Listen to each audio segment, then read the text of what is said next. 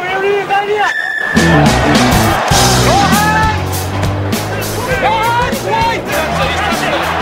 thought he was all right. Every back in that spot.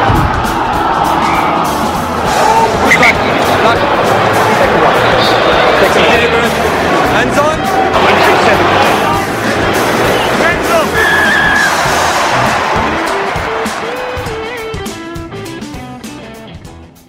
G'day and welcome to Green and Gold Rugby Podcast 104.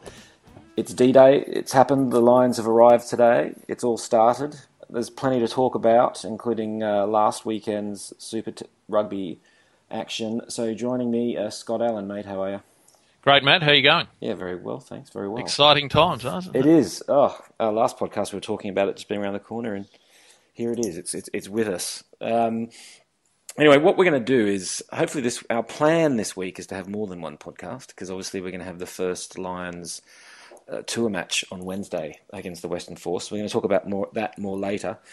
So we're thinking of giving you two instalments this week. So this one probably a bit shorter than usual, a bit shorter than the usual 2 hours feature length movie version.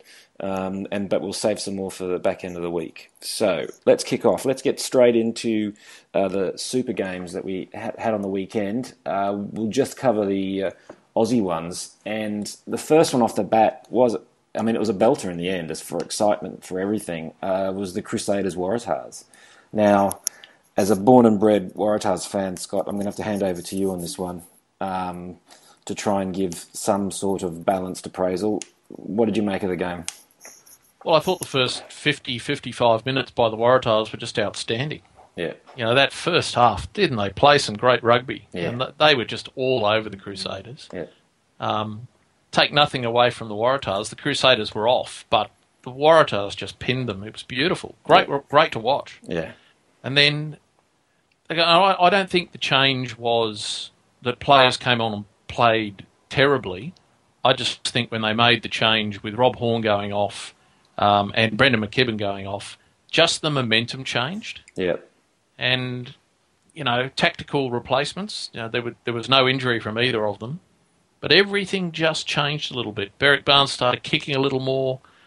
And I know he's come on and closed out games, in the last 3 games, I think he's come on twice and been there at the end. And I understand, kick it, get some field position when you're in the lead, but with Horne going off, they no longer had that punch that they had at 12, and all of a sudden, they just didn't look like the same team. Yeah. They were almost defending the lead. Yeah, no, it did start to look that way. There's another part to the game as well, I wondered. It was an incredible high-tempo game plan, wasn't it? And which the whole idea, I guess, was just to keep the ball moving so quickly out of contact and so quickly around the ground that, that the Crusaders just didn't have any time to contest. And it worked beautifully, didn't it? If you were a coach and you wanted to show your players, this is how you play fast ball, the quick ball, that's it. Just get that first half and look at that. And Brendan McKibben, he was getting to the rucks so quickly, and as soon as the ball's clear, it's moved. Yeah.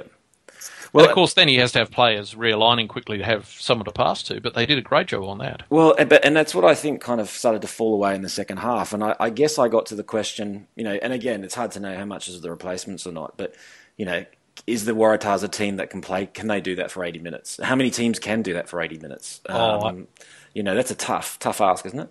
I don't think there's any team can keep going at that pace. Well, because the problem with the Tars is, what's plan B? What do they change up to? So, the Crusaders, well known for having a couple of different gears they can play in. But the Tars, they don't seem to have one, outside of that attack. And, what happened in the second half was it just turned into a version of that, but without the realignment. And they just started getting stuck and getting hit behind the gain line, didn't they? Well, they did. And the other thing is, I think Kieran Reid might have said it in the post-match interview, that in the first half the Crusaders weren't getting around the corner in defence well enough. And of course the Waratahs were playing, the ball moving the same way, so the defence couldn't get off the line and get up and hit them. So the Crusaders adjusted their defence line. They got around the corner faster, which gave them some line speed. Gave them some people in the line to get up off the line. The obvious thing was stop, reverse, go back the other way. where the balls come from. Yeah. So play, maybe do something like, some teams call it a 21. 2 plays to the right and then move it back to the left in the hope that you've caught them going around the corner too fast. Yeah. But the Waratahs didn't do that. They just kept going the same way. And the Crusaders had worked out what they had to do to fix it. They did a good job at halftime readjusting, and the Waratahs just kept running into the teeth of it then. Was the adjustment to stand about a metre offside? Was that part of the adjustment? Anyway, look, I'm trying to leave that behind, and I'm trying to leave behind the Glenn Jackson hate. There was lots of discussion here in Sydney, I can tell you, on the sidelines of kids' rugby games, that damn Glenn Jackson, everything else. I'm sure it was just our blue goggles. No. I don't think it was. Yeah. I don't think it was. I mean, don't forget, Glenn Jackson was the referee on the Brumbies Reds game, where he was equally as appalling. So I think he's a good referee. He's got a lot to learn, but when the pressure gets on, when he has to make really tough decisions, he just seems to lose games. So in that game, yes, he let the Crusaders play offside. He wouldn't make a decision about that last scrum. That was farcical, wasn't it? 4 minutes of scrum, where Ben Robinson and who was packing opposite Crockett by that stage. Paddy Ryan. Yeah, but the Crusaders. I mean, Crockett had problems all game, and then then it was just he wasn't going to make a decision in that final scrum, was he? Yeah, look, I've looked at those scrums since that, and in the first scrum, I know the complaint was that one of the back rowers from the Crusaders came off. Well, so did the Waratahs, and I know the complaint was that they stood up. Well, they only stood up, I reckon, about the same time. And then as you went through the sequence, Ben Robinson went down once, should have been penalised. Paddy Ryan stood up early once, he should have been penalised. So I reckon if you had 6 scrums, it's probably 3 and 3. Or sorry, maybe 2 and 2, and 2 were dead set resets. Right. But I reckon the first penalty goes to the Waratahs. So at that first one, he should have penalised it, made a decision. There's still 5 minutes to go in the game. Waratahs have a shot. The game goes on. It was the first one where he made the mistake, and then it just, well, as you say, it was farcical. Yeah. Well, no, it was just, and I guess the bit was, it felt like, to a Waratahs supporter, it felt like he was picking, offsides at one stage, like Michael Hooper getting done for one, and at the same time you're just watching this red line that was constantly about a metre off. Anyway, through my goggles, but absolutely, I agree with you. But having said that, I think as we talked about earlier on, I think the Waratahs had just kind of run out of puff and had that game plan neutralised, but at the same time. But the big story there was then Checker got straight on the phone apparently to Lyndon Bray straight after the game. Can you imagine the mouthful that must have gone down that conversation? He said that he didn't get through. Oh, did he? Oh, okay. He said he had to leave a voicemail. Even better. How much did you pay for that recording? Oh, absolutely. Checker's hilarious because he goes off every game. Yeah. He's complained about the refs every single game that they haven't won. Yeah. I can imagine what he would have said if he'd actually got a hold of Lyndon Bray. Oh, yeah. It's quite amazing. But the other thing that I found really surprising is having gone through, and it was 6 minutes of scrums, Berrick Barnes goes to take that penalty, and I just thought he rushed it. He did, and I've watched it back again, and I don't understand why he was rushing.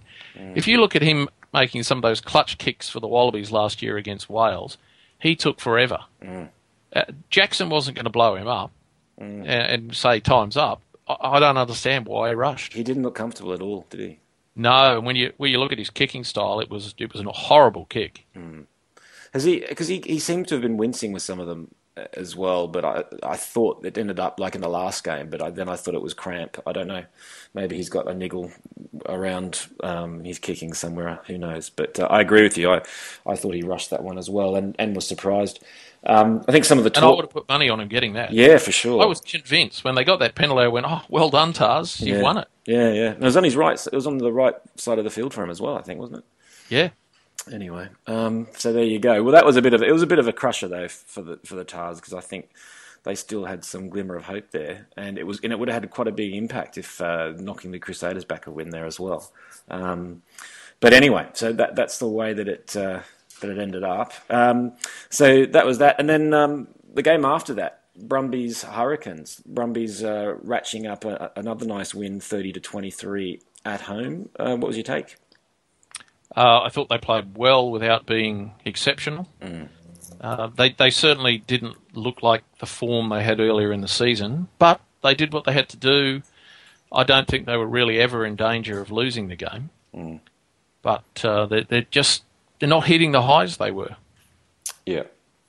Yeah, I'm just kind of going back over some of the notes that I had there as well. I mean, the number of tries that they kind of, I don't want to say butchered, but just couldn't finish. Was it in the beginning of the second half? They had a spate of about, not the player, but they had a run of about 3 tries where people were either, Kuridrani's kind of knock on, Moen got held up. It was just seemed to keep going, didn't it?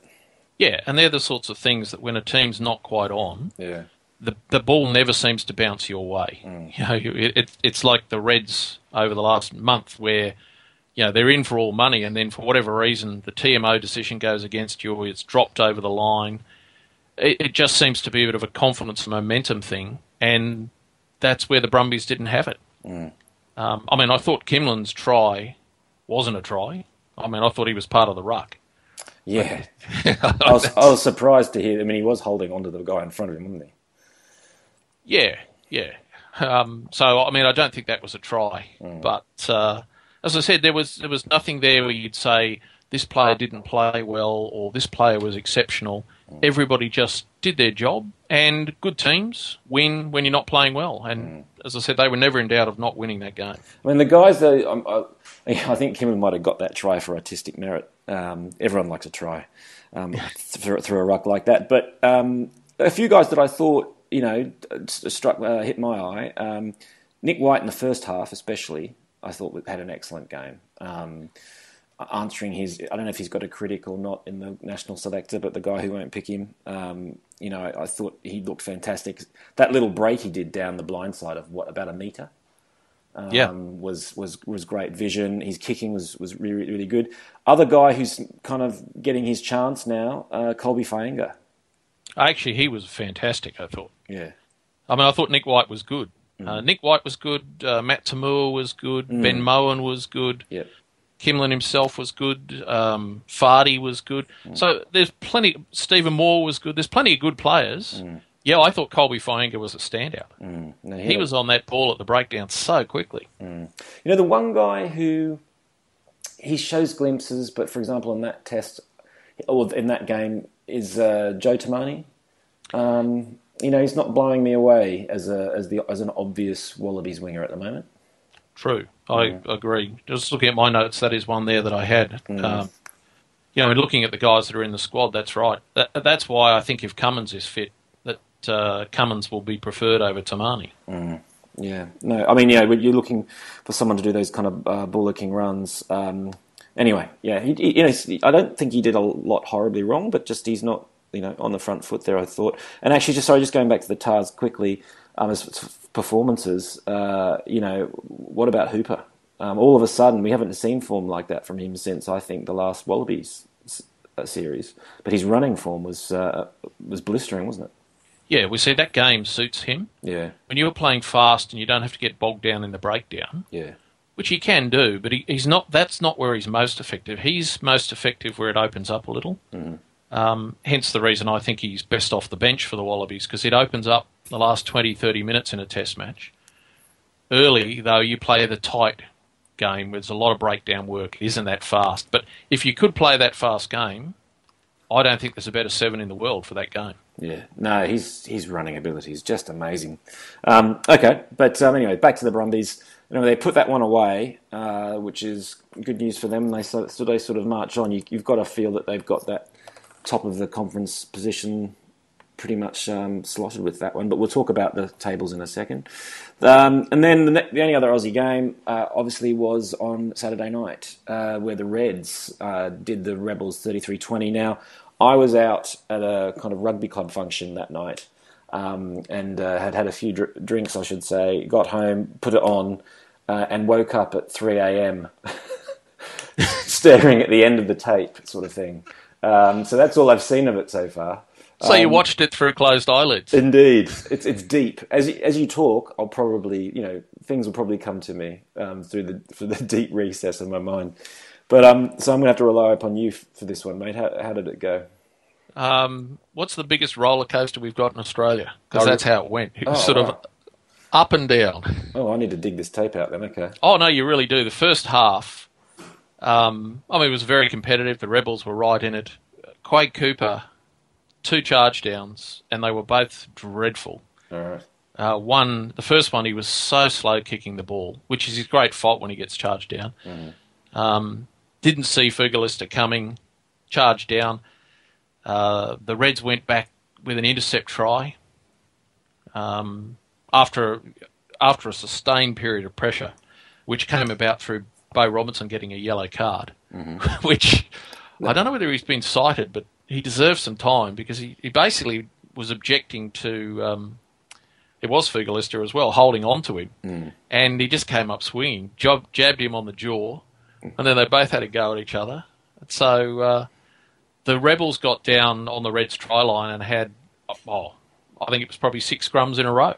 It was a bit like the Waratahs game, and they couldn't budge the Reds. There were no close-up shots to see whether anyone was dropping the scrum but it kept going down. It kept having reset after reset after reset. And eventually the Rebels turned the ball over and the Reds got out of trouble and from there scored a try. And you thought, okay, the Reds are going to start to click here. And then Cooper had another, it wasn't really a charge down.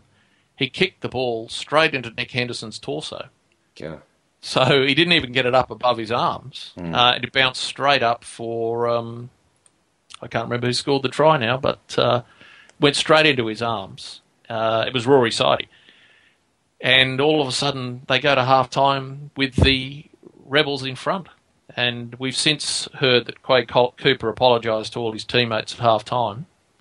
And then the roller coaster started going the other way.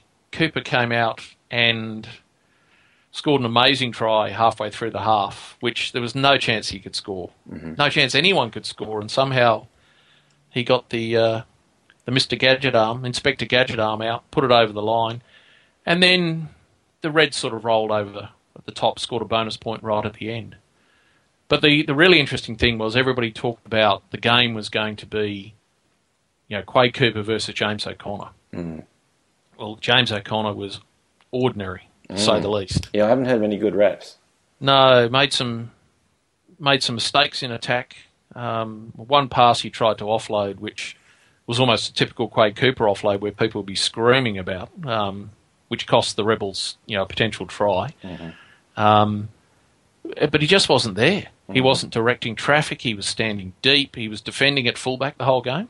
And, he had an injury, so they were hiding him, obviously. But if he's the Wallabies 10 and plays like that, we're in serious trouble. But then you had Quade Cooper, who did some brilliant things during the game, but then had these 2 absolute brain fades. So you've got Robbie Dean sitting there, no doubt, going, Cross, you're off. And then looking at other things and going, oh, maybe. But overall, he cost the Reds 14 points. And that's exactly the issue that everybody has, not everybody, that most people have with Quade Cooper, is that those mistakes can be deadly and they would be deadly in test matches. And you got to say fair enough when you watch the match. Yeah, you give away 2 charge down type stuff. I mean, it's going to be very hard for any international team to come back against that. I mean, I'm just looking at some of the stats here from the game. The Rebels get 21 turnovers they gave away to 8. It looked like the Reds had a good slug of the possession.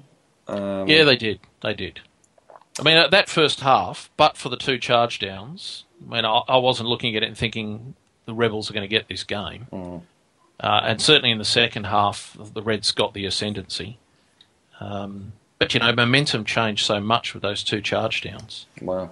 And then Quade Cooper missed 2 shots at goal as well, which was obviously at a time when his confidence was shot. The good news from the Reds' point of view, because he won't be in the Wallaby squad, but from a Reds' point of view, he was able to put that behind him, go in at half-time, put his head in a bucket of water or whatever he did, came out, and he composed himself beautifully. His goal kicking was good, his play was good, so...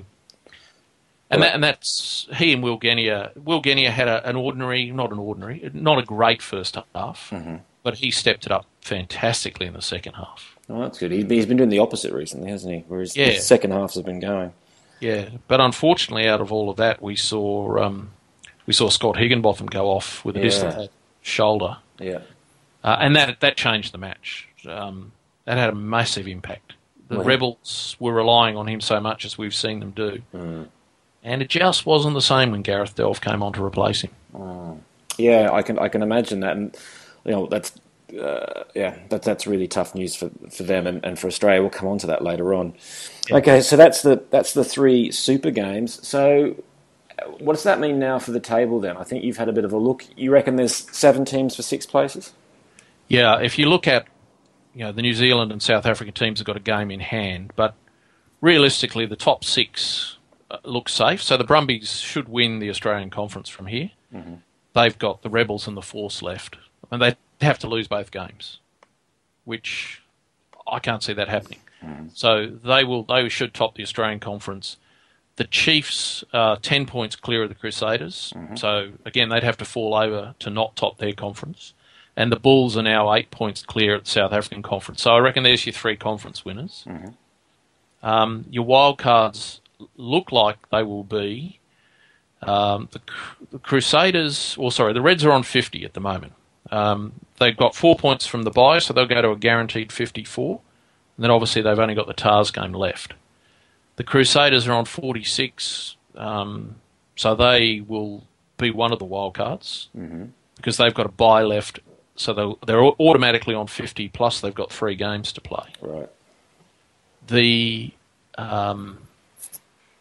Cheetahs are on 46, so they're looking good for a wild card as well. So those 3 are probably the favourites at the moment, the Reds, Crusaders and Cheetahs. The only team that looks like they can crack it, unless you had results that just went completely awry, would be the Blues, who are on 43. So they've got a bye, so they're on guaranteed 47. Then they've got the Sharks and Cheetahs away, which is no easy game. No, there's no easy game in that. And then they finish with the Chiefs. Well, having been the only guys to lose to, or the second only team to lose to the Highlanders this year, quite convincingly, you kind of don't feel like their season's going in the right direction, do you? No, and to finish Sharks, Cheetahs, Chiefs. Yeah.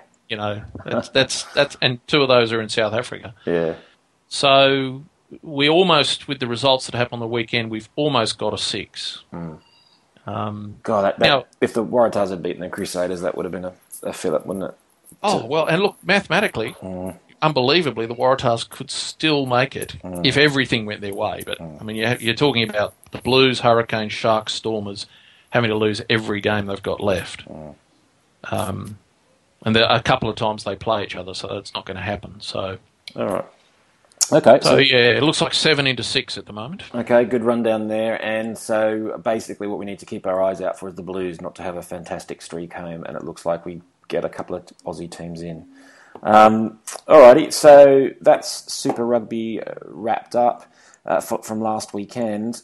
The only other thing I was going to do before we went into kind of the Lions discussion, last Thursday, I was at an interesting function in Sydney. We publicised it on the site for people. I think it's called the Sports Club Panel. I'll have to double check what it was actually called, but it was a meeting of people, and we were talking about, and it was a panel of people which included Greg Peters, CEO of Sansa, the guy who runs Channel 10's programming, Greg Clark from Fox, Al Baxter, and also Bill Pulver. So it was interesting. They all kind of gave their spiel. They fielded some questions. The bit that was really interesting from Bill Pulver, though, and people who are aware that we ran a series that you wrote, Scott, a few weeks back, where we really dove into the ARU's finances, and because it was publicised about how the ARU lost knocking on $20 million in the last 2 years. What was really interesting was he was talking about what he sees as their revenue targets, or what their forecasts are, I should say, of this year and the next 2 years. For this year, he believes they're going to get to $140 million. Now, it was 97 million. Was it 97 last year? Yeah, 97 in 2012. Yeah. So 97 last year. 140 is obviously with what we get out of the Lions. Then he believes it drops to 90 the following year, so it's 2014. So no Lions, just a regular year. And then in 2015, he forecasts it to drop to 80. And that's because, if you remember, 2015 will be a World Cup year, so we'll lose those inbound tests, which, as we're finding out, is a massive revenue driver for the ARU.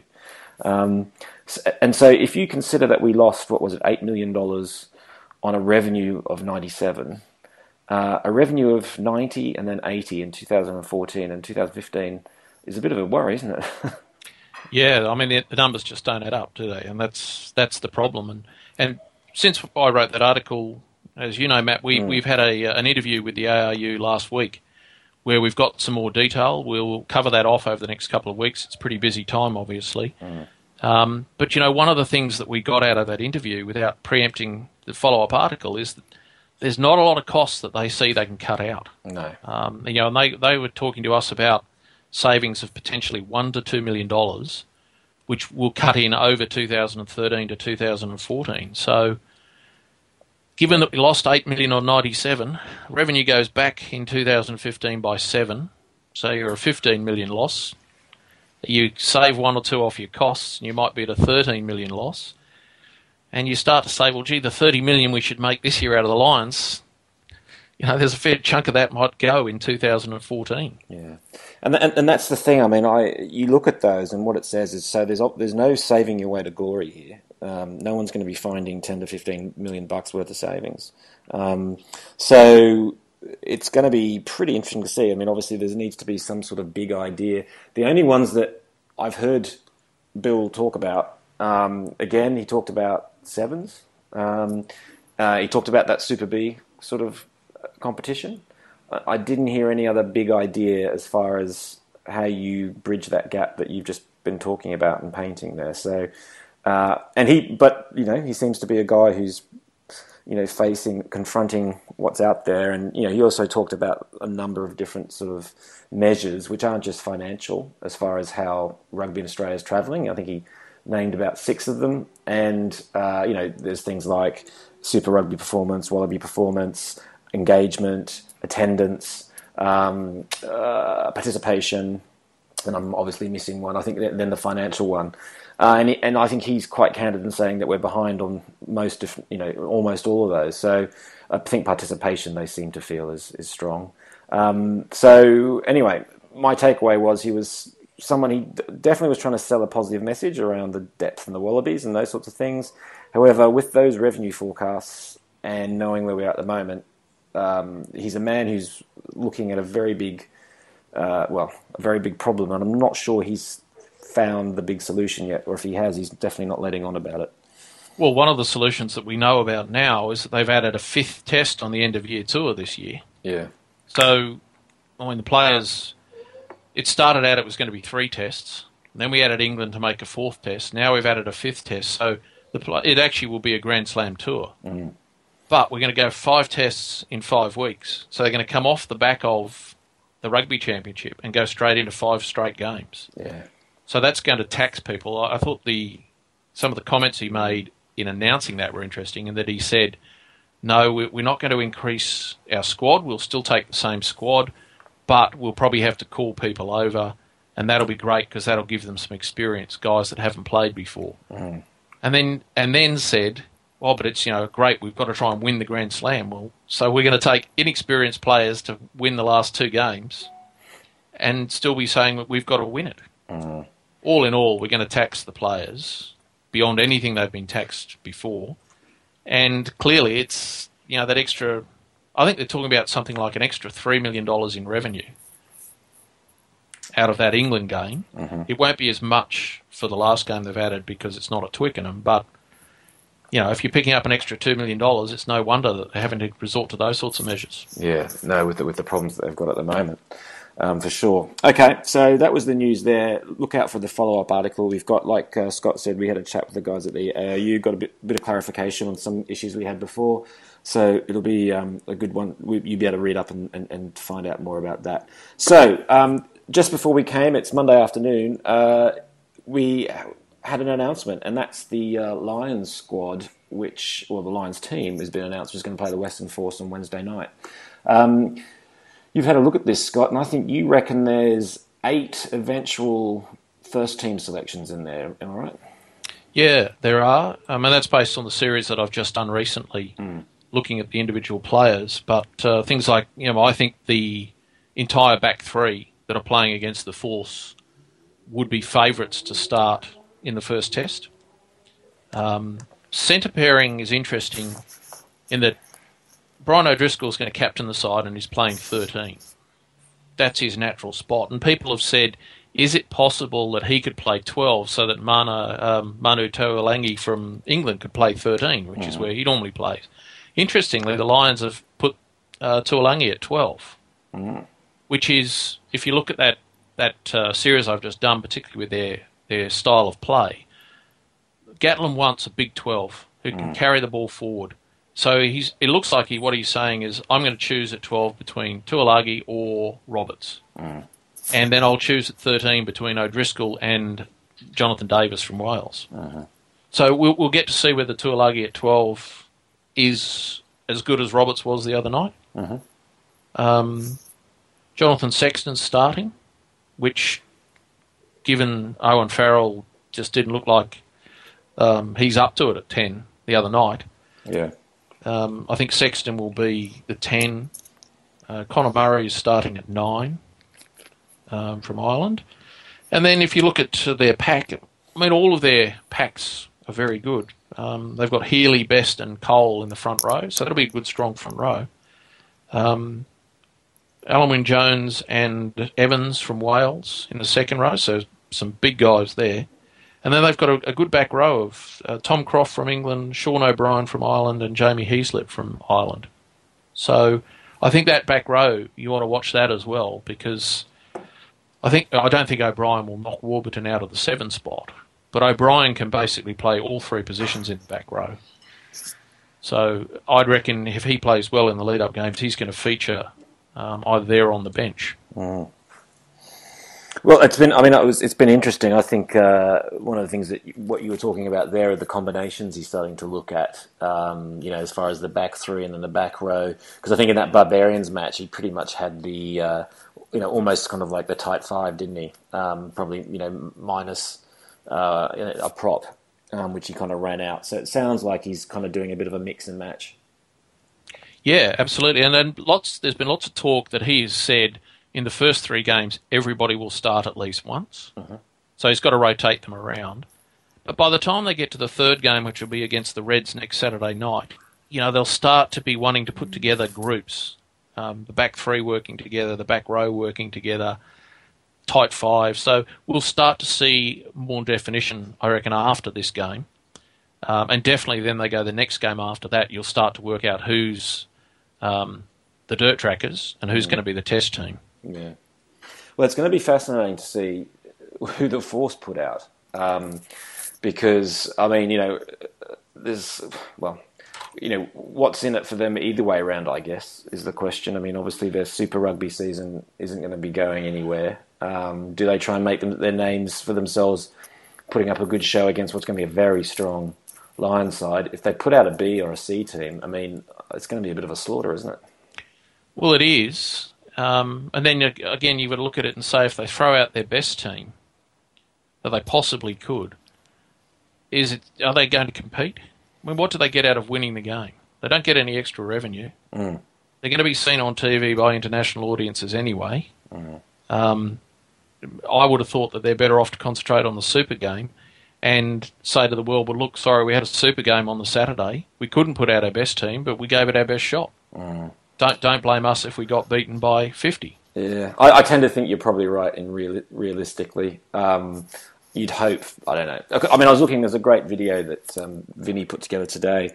I put up on the site, which kind of looks at some of the highlights of the 2001 provincial the games. And Western Australia, as it was back then, got done by 112 points. And it was just a procession. I think if the Force, they've been, they're good. They can be a good containment team, and they can wrestle. You'd hope that they could, keep it within a good, decent, respectable scoreline, and maybe even give a bit of a fright by the end of the first half. I mean, that's what you'd like, and that I think a lot of people would say would be, I don't know, an honourable loss, if there's such a thing. But it's the whole idea of the Lions too. If they just have processions all the way up, is that what does that give anybody in terms of entertainment anyway? Yeah, but and it's unfortunate that the first game they play, the team they're playing has a game 3 days later in the Super Comp. Yeah. You couldn't blame the Force if they chose the route that you're talking about. But anyway, look, that's going to be the first run out. That's a pretty eye-watering team. There's some damn good players there, as you'd expect out of the Lions. But yeah, you wouldn't say that was a dirt tracking team for sure, by any means at this point. But then the other side of the equation are the Wallabies. So some interesting decisions came out yesterday on Sunday, as far as people to join the squad. Because what they've said is obviously Diggers still isn't training. And then, as you mentioned, Higgers has dislocated his shoulder. And Tamani, I think, has done something to his thumb. I was still waiting to hear on both of those, what the kind of reports from scans, etc., what the prognoses are. But because of that, that's opened the door to 3 people to replace, and they've brought in Phipps, which is probably the most contentious piece, McCalman for back row, and Kane Douglas for the second row. It's caused all sorts of stories. I think are you starting up that Justice for White armband? I did. Yeah, that was me. Yeah, I mean, you got to ask what the guy's got to do to get a look in. I just find this decision ridiculous. I really do. There's been the conspiracy theory going on that the only justification is that because Phipps has to go into the Wallaby squad, that gives Burgess the opportunity to play for the Rebels this weekend, which might be what Deans wants anyway, because he wants to have a look and see how he goes. Yeah. But surely that's not what you do. What it says is Nick White is considered at least the third best halfback, and I saw that Robbie Deans again made the comment yesterday when he went into the camp, the moment that Luke Burgess plays, well, then he's in the frame for a test recall. So he's thinking strongly about Burgess, which could push Nick White to 4th, which is, I don't believe it. We have seen that Nick White has been invited to train with them tomorrow because he's got a day off Brumbies training, so he will be in camp for 1 day only, which holds out the possibility he's still there. Is that just an olive branch to Nick White? But I mean, when you look at how Nick Phipps has been going, I think he's been outplayed by Sturzaker at the Rebels. He still makes all the terrible mistakes he makes. I know that the second halfback is probably going to sit on the bench, hopefully for the entire 240 minutes, because that'll mean Will Genny is still on the park, and he's one of our trump cards. But surely Nick White deserves to be there. Yeah. No, it's a bit of a worry. I can't help but think that thing tomorrow with White is sort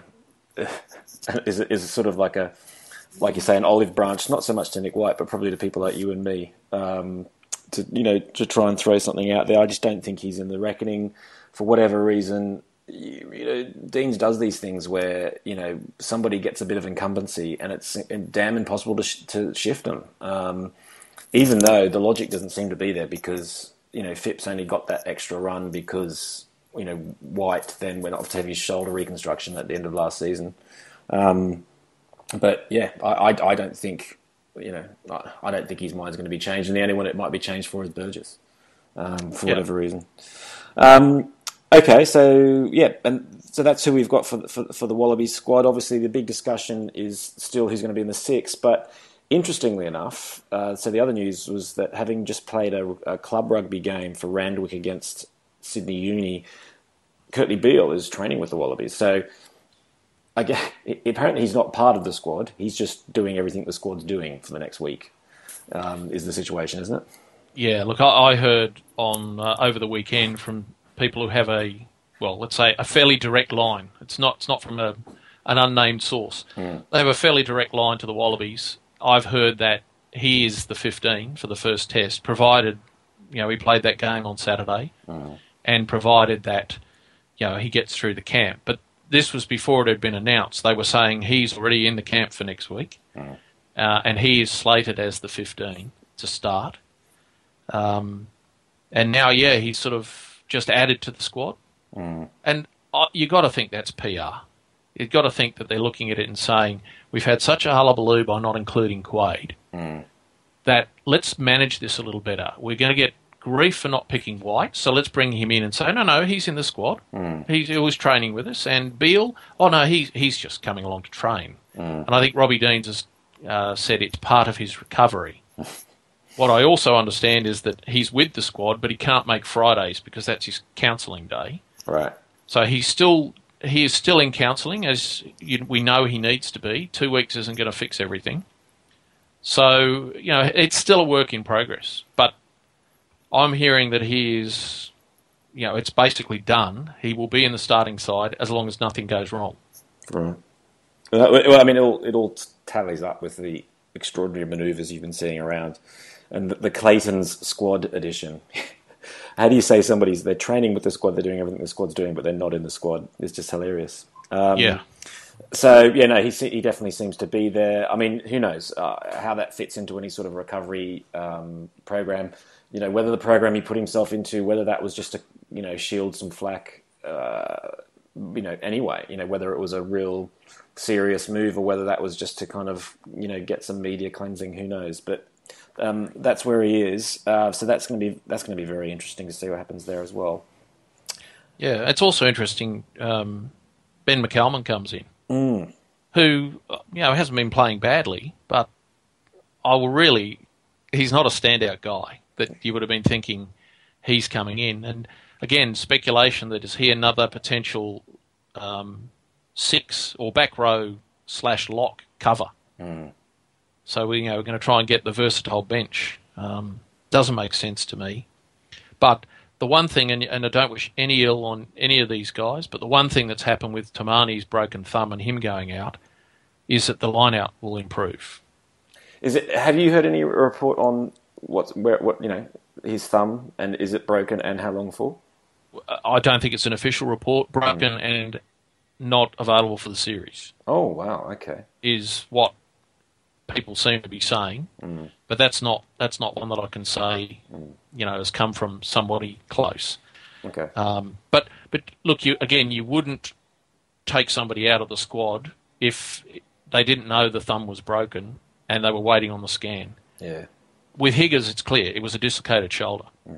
So it doesn't matter what happens, in a scan today. He is not going to be right to train for the next couple of weeks. If Tamani it's potentially, there's some sort of sprain or a ligament damage around the thumb, well, he could probably be right to go within the week to train. That is. Yeah. But they've put him straight out, so I don't think there's any chance there. No. Alrighty. But as I say, that opens up the possibility for either Douglas or Simmons to start, which improves the line-out. If Simmons starts, you've got a line-out caller in there. Let's assume Higgins is out, it's going to be Ben Mowen or Dave Dennis to start. Either one of them can call line-out, so that helps the general balance. And they're both good line-out jumpers. So that has made some difference. I mean, if Robbie Deans still wants to play with the big man plan, then Douglas would start. If he wants to play a more traditional lock pairing, Simmons would probably call. But the question then becomes, who's going to play 6, as you said before? To me, that's Ben Mowen. He's in really good form and has been running lineouts better than Dave Dennis has, but he hasn't played a test. No. So is Deans going to put Dennis in at 6? He's not the anointed. Mowen seems to be the person to avoid at all costs, like Nick White. Yeah, and of course you've got Higgins in the background saying, no, if this is my first dislocation, and in those cases people can go through rehab and have it strapped up, he's saying, I will play. If I don't have to have an operation, I will play. Yeah. Well, with a dislocation, unless it's horrific, And was it a full pop-out dislocation or an AC? Well, no, it was a dislocation, and apparently they put it back in the change room, so it didn't go straight back in. Oh, okay. All right. Well, yeah, so who knows? It'll be interesting to see. Okay, mate, look, we said this was going to be a quick one. So I think there's plenty in there. Probably the only other announcement I was going to say is today, with the Lions arriving here, we also did our bit and launched the new look Green and Gold Rugby website and logo. Been getting pretty good feedback so far, but it's kind of just taking it on the next step. Hopefully people have noticed the quality of the content and the regularity of it as well. We've got more than we've ever had. I think we had, like more than 10 or 12 stories yesterday on Sunday alone, just covering things like club rugby and schoolboy rugby and all those sorts of things. So anyway, with the content improving, we've also given it a bit of a new look, which let us know what you think. And if anyone's got any other suggestions as well. But other than that, we will probably, the next time, our plan is post the match on Wednesday. It'll be a bit of a late one for us, and I am watching it in a pub somewhere, so it could be interesting. But it won't be World Cup levels. Anyone who remembers those, I can allay your fears. It's not going to be that sort of a production. But it might be just a little bit later on Wednesday night. But yeah, we'll have something out towards the end of the week when we've got when we've seen what the Lions have done, and then also get a bit of an idea of what might be happening with the Reds, I guess. Yeah, well, and we'll no doubt do some live recording from the Reds match, or at the pub afterwards, or the pub beforehand even, because we're all getting together on Saturday night for the Reds versus Lions game. So yeah, I'm trying to hold back the excitement for that until our second podcast this week. Oh, I just want to get excited and get, it's all happening. It feels good. Yeah, it's all on. Good one. Okay. Right, mate, look, good to talk to you. Okay. And thanks everybody for downloading, and we'll see you later on in the week. Thanks, guys.